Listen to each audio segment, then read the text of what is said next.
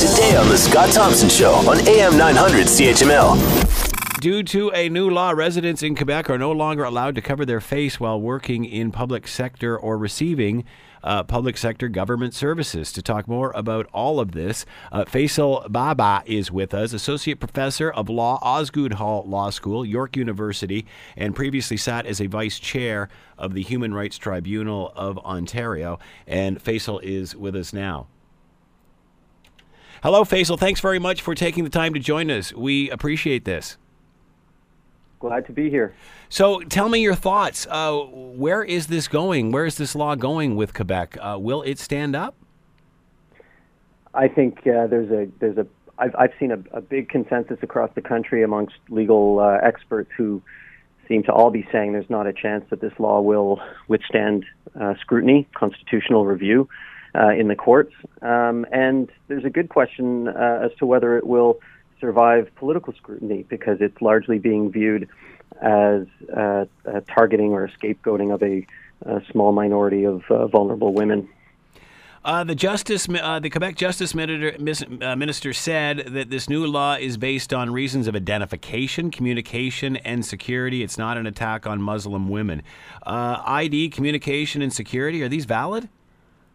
Those are valid concerns, but I don't think that that's a valid explanation for the law. And the government's been shifting its purposes based on, I don't know what based on. It appears willy-nilly. They've at various times justified it in the name of security. Of course, Muslim women who wear niqab have always been open to revealing their faces for the purpose of security identification. But here we're talking about people getting on buses or going into public buildings, filling out forms, getting identification from government service providers. You're talking about frontline service. So, what does that look like? We're talking about singling out individuals by service providers, bus drivers, and counter workers to apply this law themselves against individual citizens. I mean, it's just a recipe for disaster. You can imagine how it could play out in terms of attracting unwanted attention to people who really don't need any more unwanted attention, given the level of violence that women who dress this way have been subjected to in recent months and years. Faisal, did this catch you by surprise? Why now? Why has there been an issue? Why is this an issue now? I think the issue is that for whatever reason, this issue has been politically a political priority in Quebec. A previous government tried to pass a much stronger and even more concerning Charter of Values a couple of years ago that failed.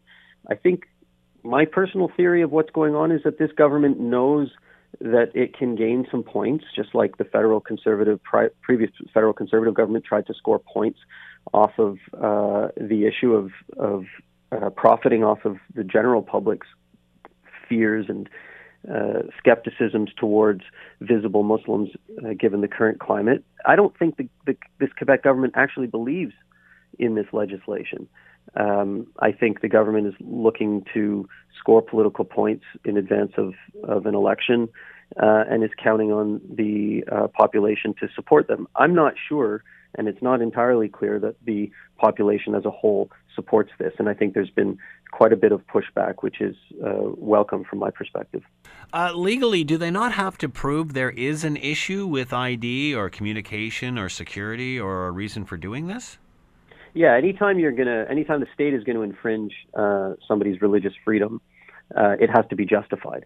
And the way you justify it is that you've got to show that there is a pressing interest, a purpose that needs to be served, and that the means that the state adopts, so limiting the religious freedom, is a necessary way to achieve that purpose, and that it's the best way to achieve that purpose. Are there other ways that you can achieve the goal of ensuring security and identification in public without forcing women to take their clothes off, which is something that liberal democracies should really never be doing?